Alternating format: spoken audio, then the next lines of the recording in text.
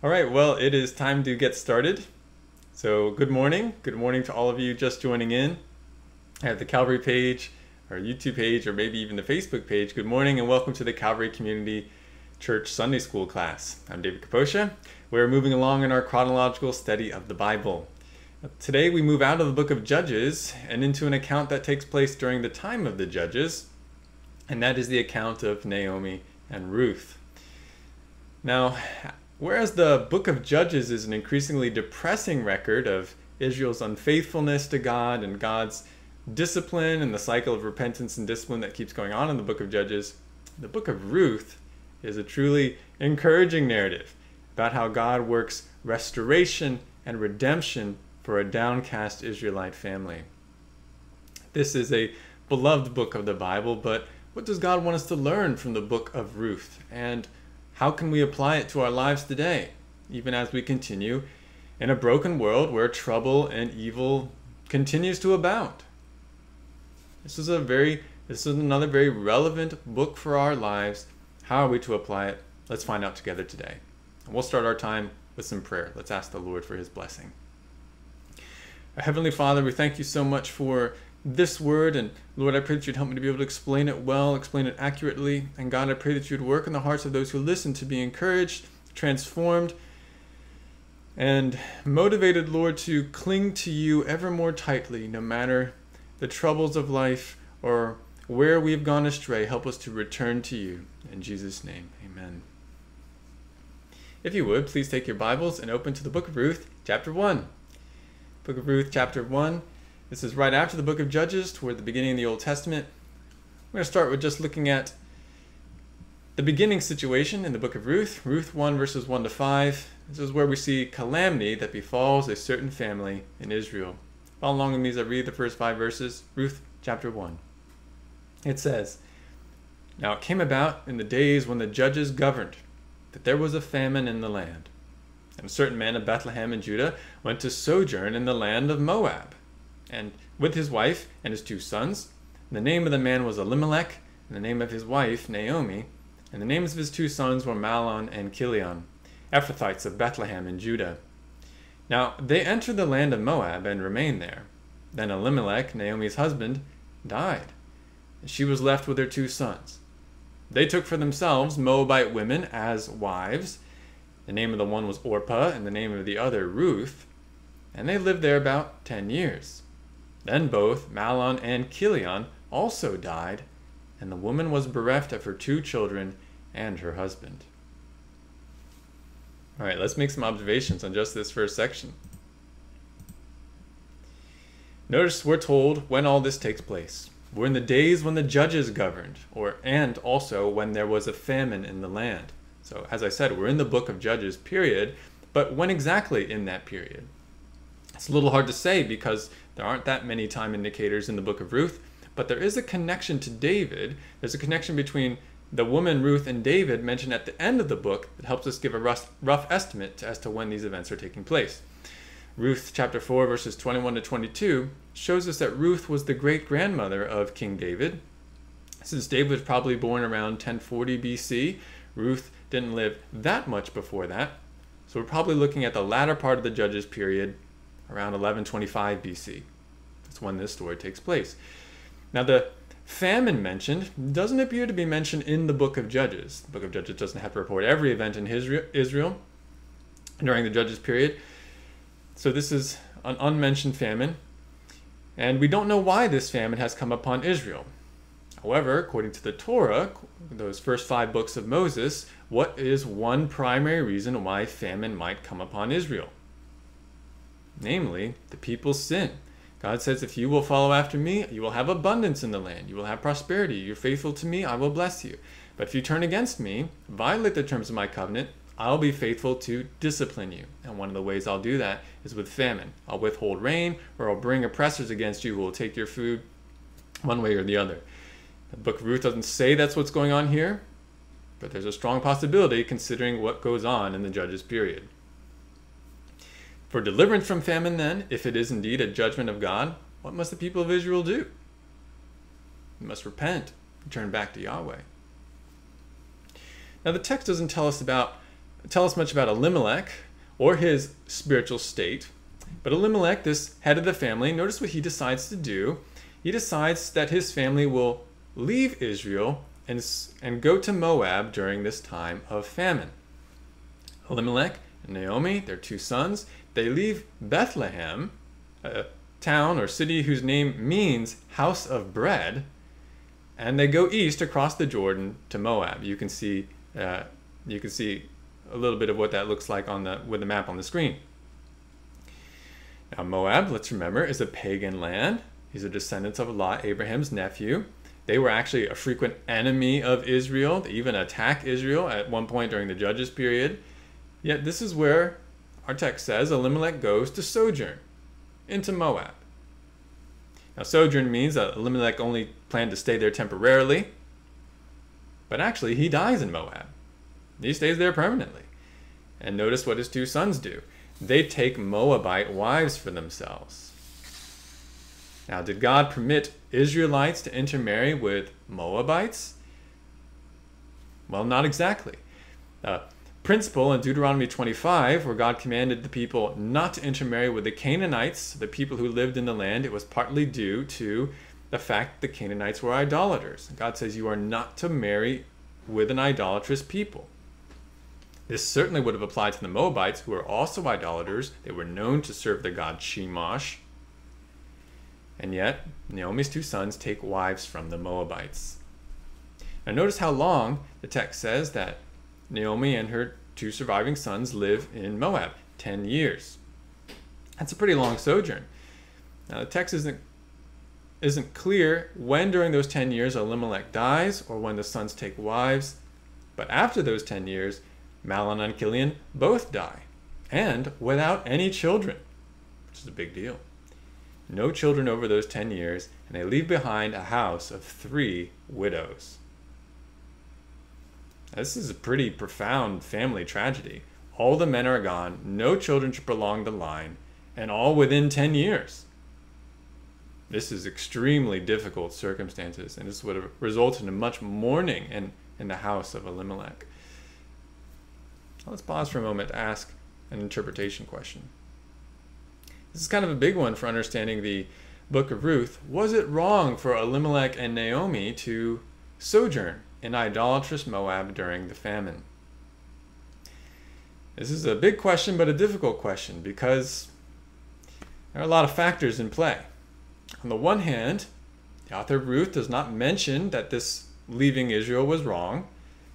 The bad circumstances that overtake them in Moab are not necessarily because God's chastening them. Bad things happen even when God is not displeased with a person.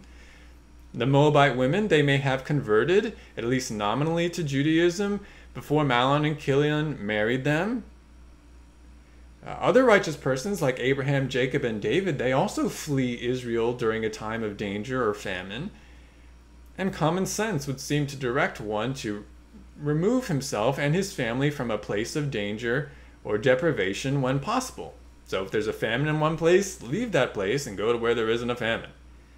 That's on the side of saying it's not wrong that they left Israel. But on the other hand, just because the author doesn't condemn their action doesn't mean that he approved it. Old Testament narrative often describes evil actions in the narrative without giving comment on them. Perhaps that's happening here. And while bad circumstances, difficult circumstances, are not always indicators of God's pleasure or displeasure, the Mosaic covenant did specifically promise Israel that God would chasten them nationally and even individually for disobedience. As to the conversion of Orpah and Ruth, it's very unlikely that they truly believed in Yahweh before their Jewish husbands married them. Orpah is quite willing to return to her old gods, as we'll see in a moment. Also, the situation of those who sojourned away from Israel, like Abraham, Jacob, and David, they're not exactly parallel to what we see here in Ruth. Abraham and Jacob, first of all, they never settled in Israel. They were sojourners. And so they didn't necessarily need to stay in Canaan permanently, though it is interesting that if you remember, when Abraham is looking to obtain a wife for Isaac, he is adamant that Isaac not be removed from the land. He says, even to get a wife, don't take my son away from the land of Canaan, which is interesting. And when it comes to David, though David flees Israel to get away from Saul, he did not necessarily do right when he did so. Because in the context of that flight, 1 Samuel 27, well, actually the first verse of 1 Samuel 27, you have David despairing that God will be able to take care of him in Israel. He says, surely I will perish by the hand of Saul if I don't leave. Which is not true, because God has been preserving David's life in Israel for years up to that point. Moreover, in the previous chapter, in 1 Samuel 26, verses 19 to 20, David actually confronts Saul after being miraculously delivered from Saul's hand. He confronts Saul about how evil it is that Saul would try to drive David away from Israel, because Israel is the place, or Canaan is the place of Israel's inheritance, and it is the place of God's presence. And God's presence is always associated with blessing. And he says, how dare you try and get me to leave this land? And then in the very next chapter, he leaves voluntarily. Finally, though it is rational to flee from danger, we must remember that flight and sojourn, they bring their own dangers at times. Consider Elimelech and his family. By leaving Israel, they are no longer able to work their land in Bethlehem or to reach out to their brethren for help. They go to a hostile, idolatrous land where the inhabitants might attack or mistreat them. I mean, they attacked Israel before. What makes you think you're going to be safe in Moab? By going to this land, to Moab, the family virtually assures that their unmarried sons will not marry Jewish women. They cut themselves off from the community of the righteous, and they subject themselves to all sorts of idolatrous influences. So we've got factors on both sides. Was it wrong for the family to leave Israel? Was it wise? There's not complete agreement among interpreters on this issue. But while I'm mindful that we do not have the full amount of information as to this family's situation, I want to be conservative in judgment, I would lean on the side that says Elimelech and his family did do wrong and acted unwisely in leaving Israel. Because Canaan, Israel, that was the place of Israel's inheritance, the place of God's presence, the place of blessing. And even though there's a famine, God would provide for his own, and as the people repented, God would relent from the famine. Now, if you take a slightly different view, I think the implications of this book are still going to be similar. Whether you see this just as calamity that was not due to any particular sin, or the things that happened to Elimelech's family are partly due to their own sin, still what we see unfold in this book is going to bring great instruction and encouragement to us today, because we see, as I'll emphasize later on, God as the restorer and the redeemer. Whether someone was previously in sin, or whether someone simply experienced the difficulties of life and the curse of this world. But certainly by the time we come to the end of verse 5 in Ruth, this is a very tragic situation that has unfolded. But this is only the beginning of the story.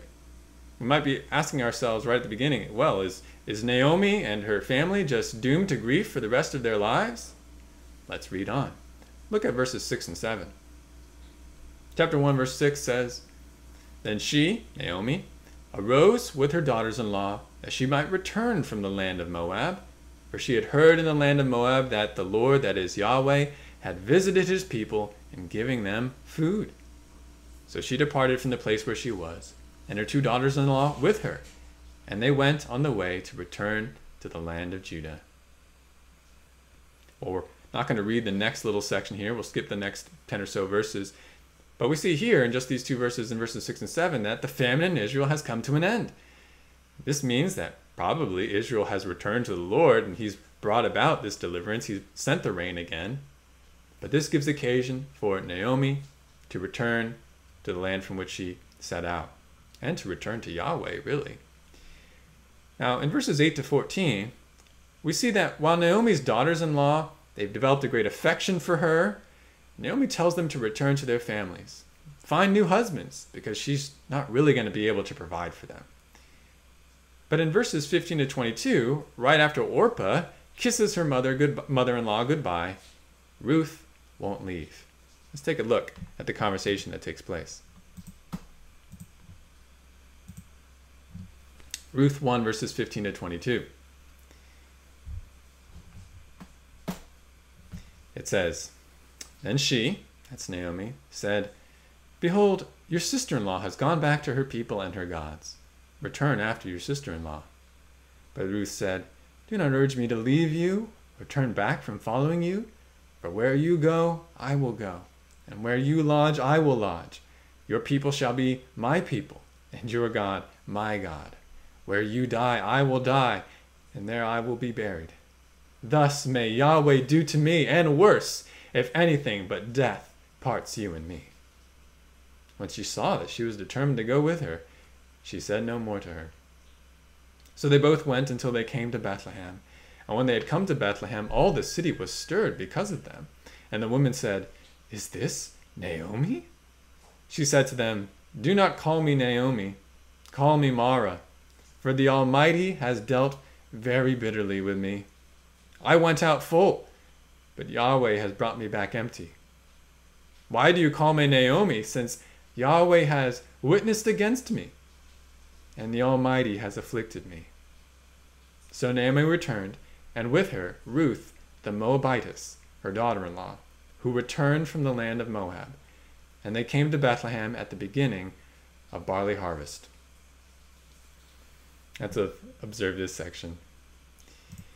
We see Naomi urges Ruth, for Ruth's own sake, to return to her people. Look, Ruth, you're young. You can find a new husband. You've got a whole life ahead of you. Why come with me? But Ruth won't be dissuaded. Instead, Ruth promises to Naomi, Your land will be my land, your people my people, your God my God. Ruth even calls down an oath. And notice to whom she appeals. She appeals to Yahweh. She says, May Yahweh judge me with calamity if I leave you at all. This is a significant statement because what kind of life can Ruth expect with Naomi? Naomi, who's just an older widow. 2 widows in the land of Israel. They're looking at a life of poverty and hardship, which is exactly what we see in chapter 2.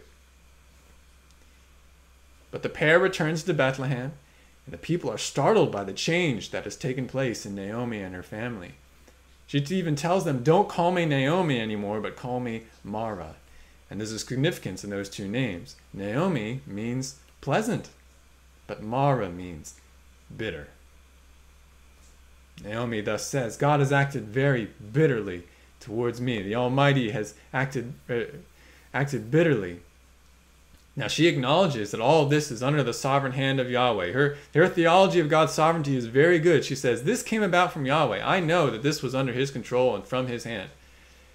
But notice what she says in verse 21. She acknowledges that Yahweh has witnessed or testified against me. What would Yahweh possibly witness or testify against Naomi? Would it not be sin? Now, it's not clear whether she's referring specifically to her sojourning in Moab or just to sins in general. But she says, I've experienced bitter circumstances from God, and I know in a certain sense that this is deserved for my sin. He's come after me for my sins. I'm not seeing his mercy, I'm just seeing these difficult circumstances. That appears to be Naomi's perspective. Verse 22 mentions the time that Ruth and Naomi returned in Israel. It's at the beginning of barley harvest. That would be probably around the middle of April. Let's ask a few other interpretation questions before we move on. First, how does Ruth demonstrate surprising faith in Yahweh here, even though she's a Moabitess? Notice, Ruth demands to stay with Naomi. This is an act of great love and loyalty despite future hardship. Ruth declares that Yahweh will be her God. And she even swears by Yahweh. Ruth, who undoubtedly was a former idolater, she is quite committed to the God of Israel now. But how does her attitude compare to Naomi's? Does not Ruth seem vibrant and full of a love and zeal? But Naomi, she kind of seems filled with bitterness. She's lost hope. But she returns to Israel anyways. We're going to see going forward that God is going to be gracious to them both. And let's see how. Look at the next chapter. Chapter 2, verses 1 to 13. A little bit longer section here. Chapter 2, starting in verse 1. Now Naomi had a kinsman of her husband, a man of great wealth, of the family of Elimelech, whose name was Boaz.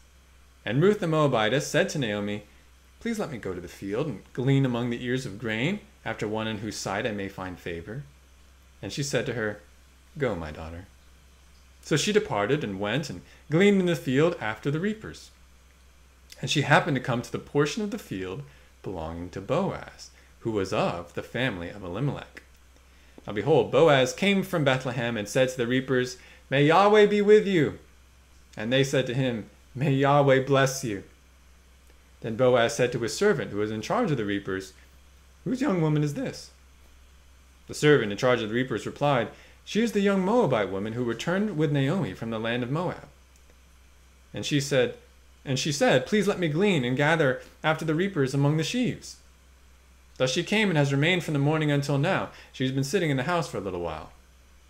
Then Boaz said to Ruth, "Listen carefully, my daughter. Do not go to glean in another field.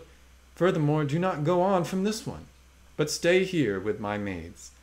Let your eyes be on the field which they reap, and go after them. Indeed, I have commanded the servants not to touch you. When you are thirsty, go to the water jars, and drink from what the servants draw."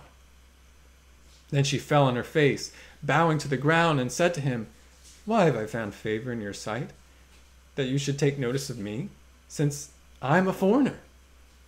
Boaz replied to her, "All that you have done for your mother-in-law after the death of your husband has been fully reported to me, and how you left your father and your mother in the land of your birth, and came to a people that you did not previously know.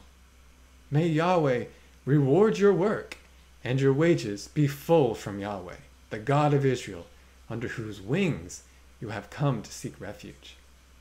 Then she said, "I have found favor in your sight, my lord, for you have comforted me, and indeed have spoken kindly to your maidservant, though I am not like one of your maidservants." Just a truly beautiful section here. Let's observe the details, or some of the details. Ruth goes to glean in one of the fields near Bethlehem.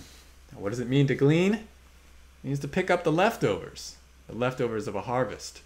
Now, this word survives in our vocabulary today. We sometimes talk about gleaning information or gleaning lessons, even from the Bible. God actually commanded to allow gleaning in Israel in Leviticus 19. During harvest, Israelites were to make sure that they did not pick up every last bit of grain or every last ripe fruit. They were to not go back over the fields, but leave the extras for the poor, for the widows, and for the strangers, which is the three categories in which Ruth finds herself. She's a poor, widow, and a stranger. Now, the Israelites did not always follow this command to allow for gleaning. There were greedy Israelites who would find ways around it or just ignore it. They made sure that no one could glean in their fields, or they were extra careful to make sure that there was nothing left to actually be gleaned, or they harassed and mistreated those who came to glean so that those gleaners could not stay. And in such a situation, what could the poor, the widows, or the strangers do? They could only cry out to God. But Ruth, she goes out to glean, and notice Naomi doesn't go, it's just Ruth. And verse 3 has an interesting phrase. It says, she happened to come to the portion of the field belonging to Boaz. Now literally, the Hebrew here is, her chanced upon the portion of the field belonging to Boaz. That's kind of a weird statement in a book and a society that's recognizing the sovereignty of God. In effect, the author is saying, what a coincidence that she came to Boaz's field. Boaz just happens to be, we're told by the narrator, a man of great wealth, or it could be translated a man of great valor. The phrase can mean both. He's also a close relative of Elimelech, Naomi's deceased husband. And notice the kind of man that Boaz is. We can see it from what he does here. He greets his workers in the name of Yahweh. He inquires after Ruth's identity. He refers to Ruth as his daughter. He tells her only to glean in his field and to follow his maids, his female harvesters. It tells her that she will be safe gleaning in his field. He's commanded the servants not to touch or mistreat her. And that could have been a problem for Ruth because as a foreigner, we know that foreigners are often targets in different societies, especially if those foreigners come from enemy nations. She could have been harassed. She could have been abused. But he made sure that that would not happen in his field. And he tells her to drink even from the water jars that the servants drew the water for whenever Ruth gets thirsty. This is great generosity from Boaz. And Ruth reacts appropriately. She falls on her face. She expresses wondrous gratitude for such favor, especially to a foreigner. She asks him why. Boaz, why are you being so good to me? And notice the reason that he gives.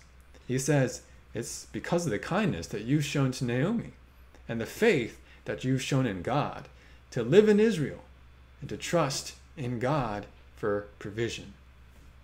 Now, I mentioned this before when we talked about Rahab, but there's a connection between Boaz and foreigners. According to the genealogy of Matthew 1, we find that Boaz is actually a descendant of Rahab. Maybe not the son, probably not the son, but the grandson or something like that. Rahab, who was the former Canaanite harlot from Jericho. She became a great woman of faith. And Boaz is from her line. She had intermarried with an Israelite. And so perhaps that also plays a role in God sovereignly bringing someone who would show favor to another foreigner, and that is to Ruth. Boaz pronounces a blessing on Ruth, and he mentions an interesting phrase. He tells Ruth, you've sought refuge under Yahweh's wings. That is a great metaphor. A metaphor of care, provision, protection, just like chicks find care and protection under the wings of their mother hen or their mother bird. Boaz says, this is what you've done with Yahweh. Even in your difficult state, you've come to Yahweh for refuge, and therefore I want to help you. Another interesting aspect is that this word translated wings, it really refers to tips or edges. And sometimes it's applied to birds' wings, but other times it's applied to garments. So another way to translate this statement from Boaz would be, you've sought refuge under Yahweh's garment. You've sought covering under Yahweh's fringes. That's what the term can mean. Ruth thanks Boaz for this overwhelming kindness, and she acknowledges her unworthiness. Now, I've got a bunch of interpretation questions that we need to go over from this section. A lot of interesting things happening here. First, how have Naomi and Ruth proved opposite to one another when it comes to seeking shelter? Are you noticing this? We could take the statement from, I think, verse 11, when Boaz is talking about what Ruth has done. He says, you left your father and your mother and the land of your birth and came to a people that you did not previously know. Isn't that exactly what Naomi did, but in reverse? Naomi sought refuge in, she was an Israelite who sought shelter away from God in Moab, and what does she find? Ruin. But Ruth, she's a Moabite who's looked for shelter under God in the land of Israel, and what has she found? Favor. She's found grace. We've got this contrast going on. Another question, why does the author stress the coincidental nature of Ruth's arrival in Boaz's field? It's like he's going out of his way to say it's a coincidence. Surely this is to show that it's not a coincidence at all. Maybe you could even call it a little bit of sarcasm. This was sovereignly arranged by God. Ruth had no idea where would be a good place to glean. She doesn't know where Boaz is, doesn't know who Boaz is, but she just happens upon this field. That was God directing her there. That was God's grace and his sovereignty, bringing her to the right field. Because what kind of man is Boaz? He's a godly man. He's an extremely kind and good man, as we can tell from our passage. And he is the perfect man to safeguard Ruth and to care for Ruth and Naomi. Now, Boaz addresses Ruth as his daughter. What does this tell us about Boaz? Well, certainly that's a term of care. He's trying to assure her, you're safe with this field, I'll take care of you. But it's also a term that probably indicates that he's far older than she. I mean, he's old enough to be her father. That's why he calls her daughter. Now in this we can see, how is the Lord providing for Ruth and Naomi and their distress? And it is a great distress. They've lost all their providers, the men in their household. They come to a land, they come back to Bethlehem. Naomi owns land, but certainly it's not productive yet. It's going to take some time before they can live off of it. They're destitute. How does the Lord provide? He leads Ruth to glean in the field of a righteous and generous man who also happens to be a close kinsman. Our sovereign God knows how to take care of his own. He knows how to take care of those who do indeed come under his wings or under his garment for refuge. That's what we see here. Now we're not going to read the rest of chapter 2, but Boaz actually does even more than what we've seen thus far.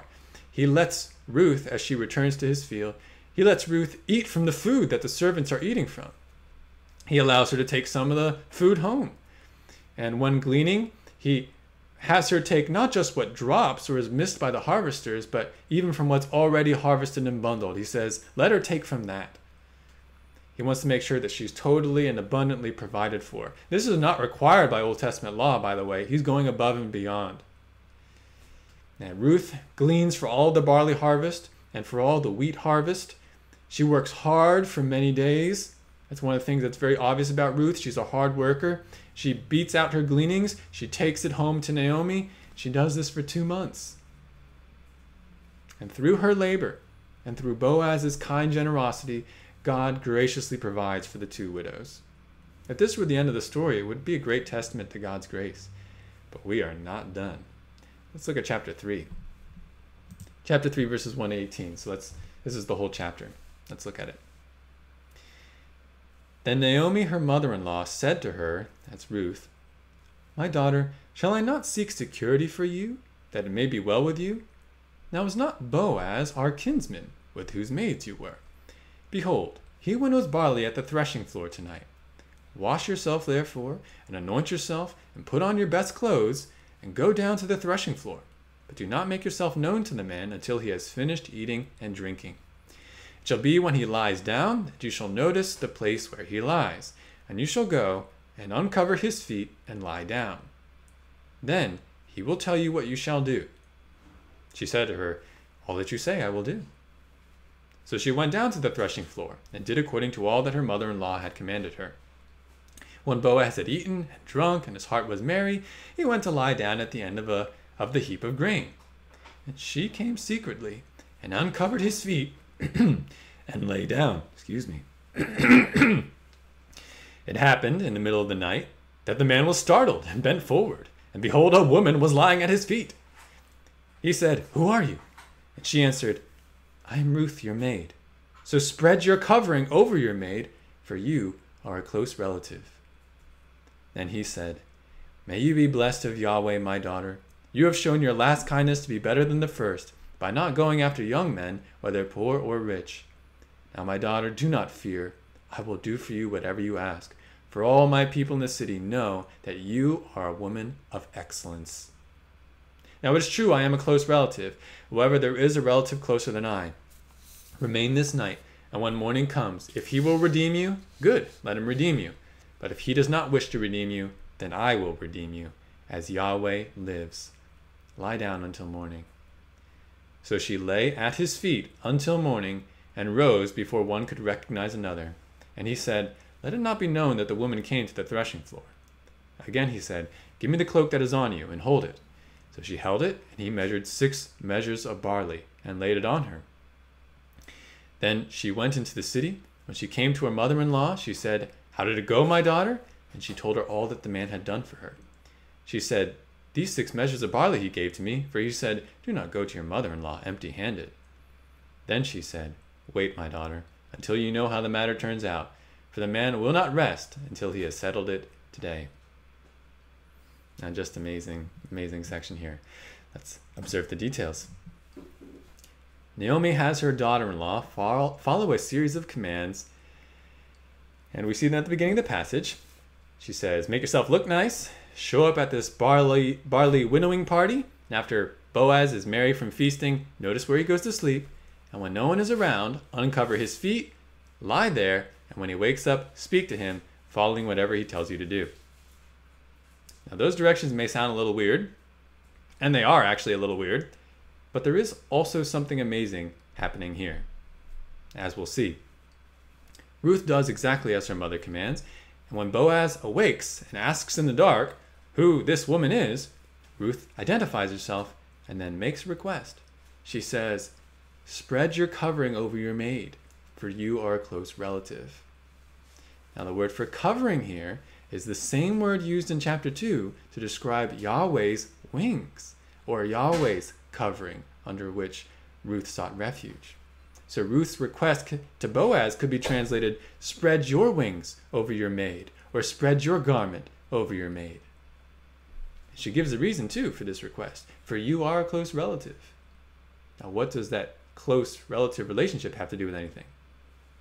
Well, it appears that Ruth and Naomi are invoking a certain provision from God in the law of Moses regarding widows.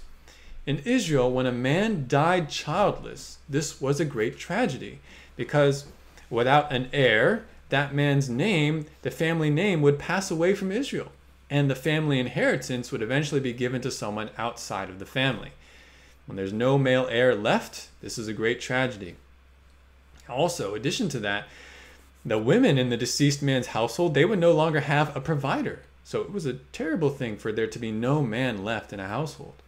And to protect against this situation, God gave Israel the law of levirate marriage, which is recorded in Deuteronomy 25. According to the law of levirate marriage, when there was no male heir left and there's a widow, when there's a widow for a man in a household, that deceased man's closest unmarried relative was to marry the widow and have children with her. And the firstborn of this levirate marriage would be considered the son of the deceased man, so that that man's name would live on in Israel, and the inheritance would pass on to that son. But the other children of the marriage, they would belong to the name and inheritance of the new husband. This was God's provision to allow names and family inheritances not to pass away in Israel.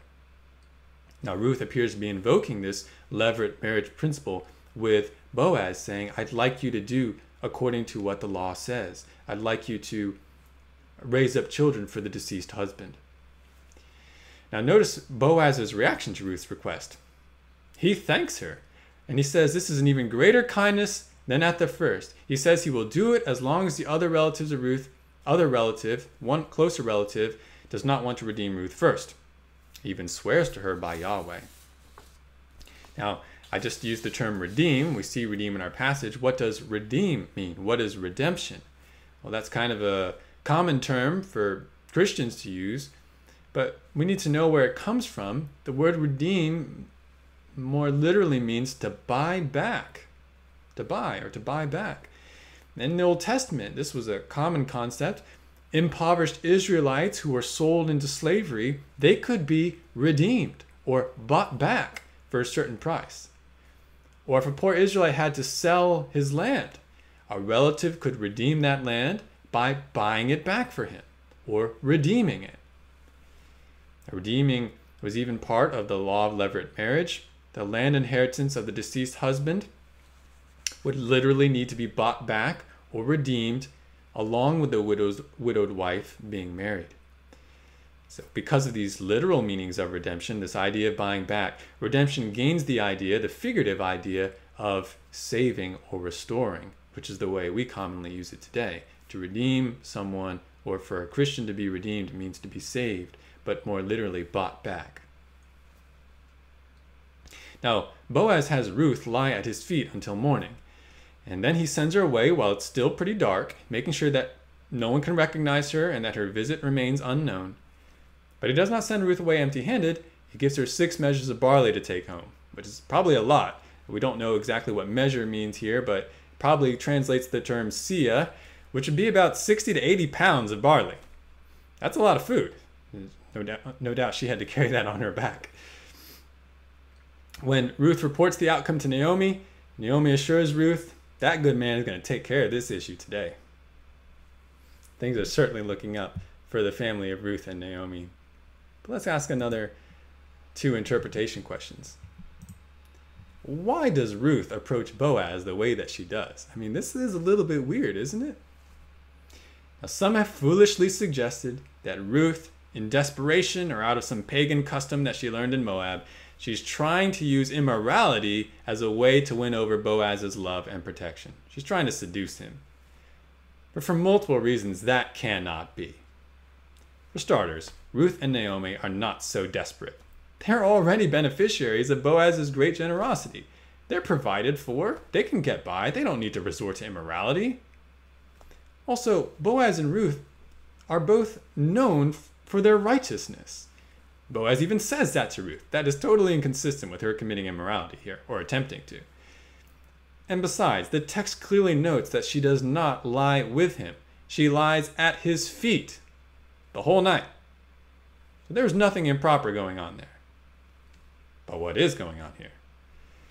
Well, certainly, Ruth is requesting levirate marriage from Boaz, but why in this form? There are different explanations offered by interpreters. Some say that this was a custom at the time and that Boaz would have recognized it. This is how a woman would propose marriage to a man. But I think the answer that makes the most sense is that Ruth's mode of request actually reflects the request itself. Because she asks Boaz to spread his garment over her. And she symbolically arranges herself in a posture that shows that request. She uncovers his feet, which were undoubtedly covered by a garment that he was using as a blanket or something like that. She places herself at his feet so that he might cover her. There's symbolism going on here. It's exactly as she requested him.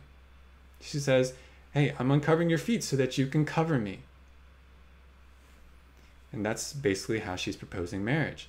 It's interesting, this idea of covering with a garment is used elsewhere in the scripture in a way that is linked with marriage. We won't go there now, but Ezekiel 16 verses 6 to 8, we have God speaking metaphorically of his marriage to Israel, to young virgin Israel as his bride, and he describes it as spreading his skirt or spreading his wings or his garment over Israel. He says, I spread my garment over you and you became my wife. So there's this connection between spreading a garment and marriage. One commentator explains the metaphor of this enclosing with a garment in this way. I think this is helpful. Quote, all that a man is contained within his garment. All that he owns, all his powers, all his desires, all his needs, all his concerns. However, in marriage, a man opens his garment, spreading it over another, wrapping a wife in the same garment, and thereby taking upon himself what she owns, what she desires, and what she needs. Now under the same garment, they share everything. The man no longer cares just for himself, but he has added the cares of his wife to his own. He now cares for her. To spread one's garment over another, then, is a parallel metaphor to the two becoming one flesh. Unquote. So as I say, Ruth's proposal to Boaz is a symbolic depiction of the marriage metaphor, even given from Genesis 2. She essentially says to Boaz, as the kinsman redeemer, the close relative redeemer, marry me and cover me with your garment. In so doing, take me and my mother-in-law into your care. But why do this in the middle of the night? Okay, we get the picture, but why in the middle of the night? Well, it's not clear. Perhaps Naomi wanted privacy for Ruth and Boaz, a chance to speak to Boaz alone, but there definitely was risk here. This may not have been the wisest move. Again, sometimes the Bible reports things without approving things. There was risk to Ruth's reputation here. If she was discovered in the middle of the night at a place where probably a whole bunch of men were, that would not have looked good for her. From the details of the passage, though, we can say safely, nothing immoral or improper actually took place, and Boaz took special care to guard Ruth's reputation. He says, I don't want people thinking the wrong thing about her, so let's make sure that nobody else knows that she came. That wasn't Boaz being unscrupulous, that was him being kind. Now here's another question. Why does Boaz praise Ruth for what he calls this even greater kindness in her asking him to marry her? Why was that an even greater kindness? Well, I think we can give a few reasons. One, it was a kindness to Boaz, who as an older man, likely a widower, he probably had little prospect of remarriage, so she was being kind to him. But also it was a kindness to Naomi, to make sure that Naomi was provided for. Ruth didn't just say, hey, I'm going to go look for the most handsome man I can find. It doesn't matter if she's able to provide for Naomi or not. That's not what Ruth did. She went and found somebody who would help Naomi. But it was also a kindness to Elimelech's family. By marrying specifically a kinsman and redeemer, Ruth made sure that the name and the land inheritance of Elimelech would not pass away. So this was a kindness from Ruth in multiple ways. But as we move on into chapter 4, Naomi is quite right about what Boaz will do. We're going to sum up now the rest of the book. We will look at just a little bit more text. In chapter 4, Boaz immediately sets about securing Ruth's redemption. It turns out that the closer kinsman and redeemer is willing to buy the land but not willing to marry Ruth. So the redeemer gives up his right of redemption. And Boaz takes the right. He redeems Ruth and he redeems Naomi's land. Ruth and Boaz are married. Ruth conceives. God enables her to do so. And then after 9 months, gives birth to a son to carry on Elimelech's name. And notice what verses 14 to 17 report in the birth of this son. Look at verse 14 of chapter 4. Then the women said to Naomi, Blessed is Yahweh, who has not left you without a redeemer today. And may his name become famous in Israel. May he also be to you a restorer of life and a sustainer of your old age. For your daughter-in-law, who loves you and is better to you than 7 sons, has given birth to him. Then Naomi took the child and laid him in her lap and became his nurse. The neighbor women gave him a name, saying, A son has been born to Naomi. So they named him Obed. He is the father of Jesse, father of David. Notice quickly here, whom do the women say was really redeemed in all of this? Not Ruth, but Naomi. Naomi has a redeemer. And for whom do they say a son was born? Not Ruth. I mean, that's true. It was Ruth's son. But they say a son has been born to Naomi. Now, what a special son he would be, because he was the forefather of God's chosen king, David. So consider how much has changed for Naomi in this account. You know, some people remark that actually Naomi is the character most mentioned in this book. She's mentioned more than Ruth, the title character. Is this story really more about Naomi than it is about Ruth? We have an unimaginable tragedy that takes place in chapter 1. Naomi is just distraught and only can see bitterness moving forward. But by the end of chapter 4, what do we see in Naomi? Incredible joy. Boaz redeems Ruth, and by extension Naomi, and both women are able to dwell securely.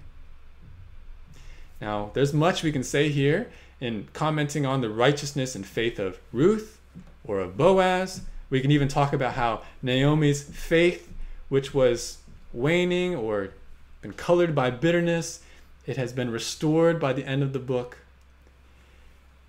But I'd say this record, this book, this account is not really about, it's not ultimately about Naomi, Ruth, or Boaz. Because who is the real redeemer? Here, who is the real restorer in this account? It's God. This story, this account, this record is really about God because he is the true Redeemer and Savior.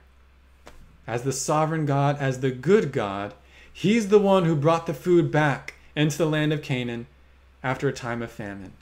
He's the one who brought Ruth to faith, a very unlikely thing, or what seemed unlikely, in order that Ruth might follow Naomi and minister to Naomi in an extravagant way. That was God's doing.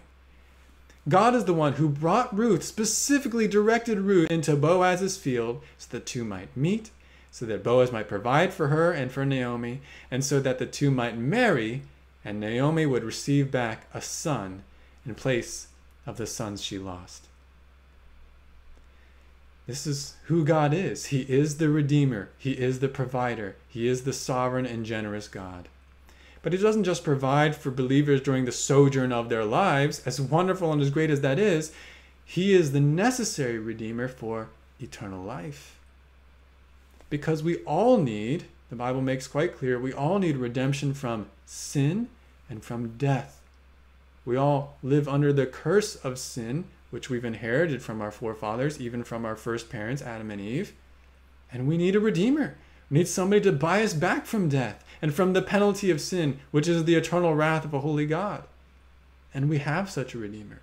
Where? In whom? In God himself. Listen to what Job says. Job says very memorably in Job 19, verses 25 to 27. Job says, "As for me, I know that my Redeemer lives, and at the last he will take his stand on the earth. Even after my skin is destroyed, yet from my flesh I shall see God, whom I myself shall behold, whom my eyes will see, and not another." Job is articulating his hope in the resurrection because he knows he has a Redeemer in God. More than Ruth and Naomi needed a temporal Redeemer, they needed, and we all need, an everlasting Redeemer to save us from the curse of sin and death, to bring us out from a doomed people destined for eternal wrath, and to provide for us eternal life with God. And only God can redeem us that way. God is more powerful and more generous than Boaz. He's the one who actually caused Boaz to be generous. And he was actually in the process of raising up that chosen Redeemer in the days of Ruth, because her son, who's also in a sense the son of Naomi, Obed, was the forefather of Jesse, who was the forefather of David, who was God's chosen king in Israel. And it was from the line of David that God was raising up a greater Redeemer, the Messiah, Jesus Christ, who is the Son of God. God sent his Son into the world to buy back, to redeem those who repent and believe in him. Those who turn from their sin, who leave the cursed land and idolatrous land of Moab, as it were, to seek shelter under God and under Christ. Ephesians 1 verses 7 to 8, and we're rehearsing the great blessings that come in salvation to those who know Jesus. It says, "In him," that is in Jesus, "we have redemption through his blood." That was the price. That was the price of our being bought. We have redemption through his blood, the forgiveness of our trespasses, according to the riches of his grace, which he lavished on us. You know, it's interesting. Boaz is able to be the Redeemer that he is because he was a wealthy man. But God is, in a sense, way more wealthy. He has abundant riches. He is able to secure the redemption, the costly redemption that we needed, and then to generously provide for us in a way greater than even Boaz provided for Ruth and Naomi. When we repent, when we turn from our sins to follow after Christ, Jesus buys us back and he restores us. And it doesn't matter where we come from. Jew, Gentile, former God-hater and worldling, or self-righteous hypocrite raised in the church but never really knowing God. Anyone who seeks God in faith can be cleansed and reconciled to God, bought back by God, because he is the great Redeemer. He's the only Redeemer, ultimately. And he offers that redemption. He invites all of us to participate in that redemption and be saved. So already we're seeing some application from this text now. Hopefully you're seeing that. But let me just maybe drive it home a little bit more specifically for you. We see God as the great Redeemer, the great provider, the sovereign and good Redeemer in the book of Ruth. But what difference should that make in our lives today? Let me give you two questions to consider. First, is Christ your Redeemer from sin and death? The redemption we see in this passage, it parallels and it connects to that greater redemption we see revealed in the rest of Scripture, and that is the redemption from sin and death. But is it your redemption? Do you have an interest in that redemption? Do you have a kinsman redeemer greater than Boaz? You'll know if you've repented of your sins and have trusted in Christ to be the one to reconcile you to God. This is the only way for your sins to be covered and for you to inherit eternal life. This text encourages you to shelter under your merciful God just like Ruth did. But have you done so? Is he your shelter? Is he the only way that you'll be brought into heaven? Be brought into the new heavens and the new earth, brought into the kingdom of God. Not your own righteousness, not rituals, but God's mercy as shown to you in Christ.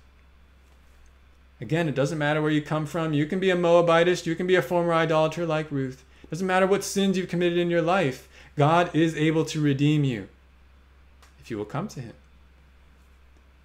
So, do so. Come to the great Redeemer. If you haven't, in a fundamental way, come to the great Redeemer and find true refuge for your soul. That's what the book of Ruth encourages you to do. But if you have, if you say, oh, I know the Redeemer.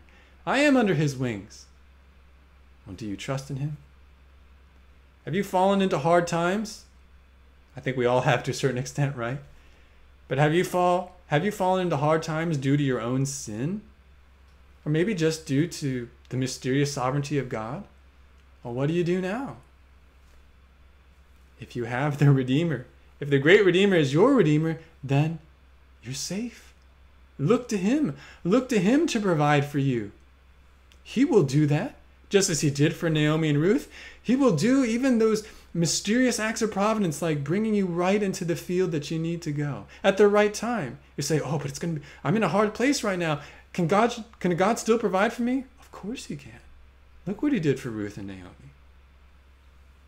He won't provide for you necessarily in the exact same way that he did for them, but he will.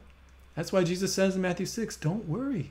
Your Father knows. Your Father loves you. Your Father's going to take care of you. Or to bring back the marriage metaphor, if you've been connected to your Redeemer by union with Christ, which is really like a marriage, don't you think your husband's going to want to take care of you? He's brought you under his garment. His concerns are for you. He loves you. He's committed to you. He will take care of you. Do you believe that? Do you trust in that? He is not such a bad husband that he'll say, she'll get by.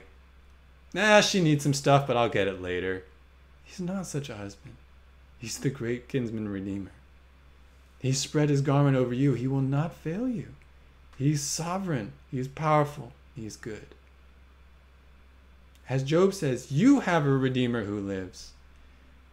So look to him. Rest in him by faith. Yes, even in this time, this continued time of trial, the coronavirus, even through sickness, even through difficult spiritual circumstances, even through persecution, he is the Redeemer who has brought you under his garment. Cling to him. He will take care of you. He'll provide for you in the right time and in the right way. Well, that's all for this week. That's all that I have to share with you. If you have a comment or question about what you've heard today, please feel free to post it in the chat, in the YouTube chat. I'd love to interact with you afterwards about it. Or you can send me an email at dafkaposha@gmail.com and I'll respond and answer any questions as best I can. Now, next time we meet, Lord willing, we'll be on the East Coast. So that'll be interesting. That'll be good. And next time we meet, we're moving on to the book of 1 Samuel. We are going to look at the last judge, at the beginning part of the life of the last judge whom God raises up to deliver Israel, and that's Samuel. Thank you for being with me today. Let me close our time with prayer. Heavenly Father, we're so thankful for the beautiful truth that is unveiled in this account. Not only that you are the sovereign and good provider who will take care of people in life, those who look to you, but God, that you are the great Redeemer, that you save even from sin and death, which is what we need. Ever since the garden, Lord, ever since our rebellion in the garden in Adam and Eve, Lord, we have needed a Redeemer, someone who can deliver us from the devil, from sin, and from death. And there was no hope apart from you. You had to be our Redeemer. You are the only one who could redeem, and you've done so in Jesus Christ. Jesus Christ, we thank you for your amazing redemption work of the cross. You paid the price of sin, which was the eternal wrath of God, even the shedding of your own blood. You paid everything off for those who believe in you, and you even gave them your own righteousness. You gave that to me. You gave that to those at Calvary and those listening today who know you. What a wonderful gift. What an undeserved favor, an immensely undeserved favor. Oh God, help us to praise you for that, to walk in gratefulness before you before that, to walk a worthy life before you because of that, and to make your glory known to the nations, even to those who do not yet know you. Lord, a wonderful truth in this account also that we didn't even have time to talk about is how even in Old Testament times you were looking to draw all people to yourself, even the Gentiles. Lord, that is still true today, and we want to see that more. We want to see that happen. So make us bold and loving witnesses, servants to others even during this time, so that they can see that you are the great Redeemer and that you offer such wonderful redemption. Lord, help us to trust you in an ongoing way during this time, because we are under your wings. We know you'll take care of us. In Jesus' name, amen. Well, thank you all again for your time, and look forward to seeing you again next week. Again, if you have any questions or comments, please post them in the chat. All right, Magda, you mentioned a question. Why wasn't Boaz the kinsman redeemer to Naomi? Why didn't he marry Naomi? Was she too old to have any more children? That's a good question. I think the second question you asked is probably part of the answer. She was indicating earlier in the book that she didn't seem like she could have any more children, or if she could, it would be a long time since they were grown. So yeah, it appears that it wouldn't have been profitable for Boaz to marry Naomi, but he could provide for Naomi by marrying Ruth. But yeah, that's a good question. Many of you are mentioning your thanks. You're most welcome, and thank you for being here. Thank you, Juan and Amy, specifically for your prayers and your well wishes for our travels. Yep, if it's Emma with one M, yeah. So she's unique in that way, and I love her for it. You're most welcome, Lyndon, Vera, Roy. Thanks for being here. Any other questions or comments any of you would like to mention?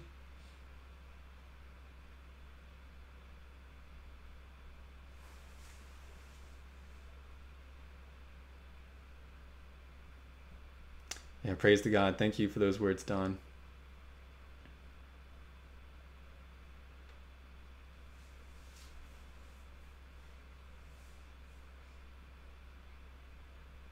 Well, all right.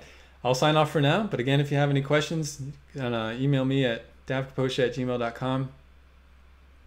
Thank you for your words, Mark and Dwayne and Judy. It's a pleasure, of course, to go through the Word with you. I pray that it ministers to you and that the Spirit ministers to you and encourages and transforms you.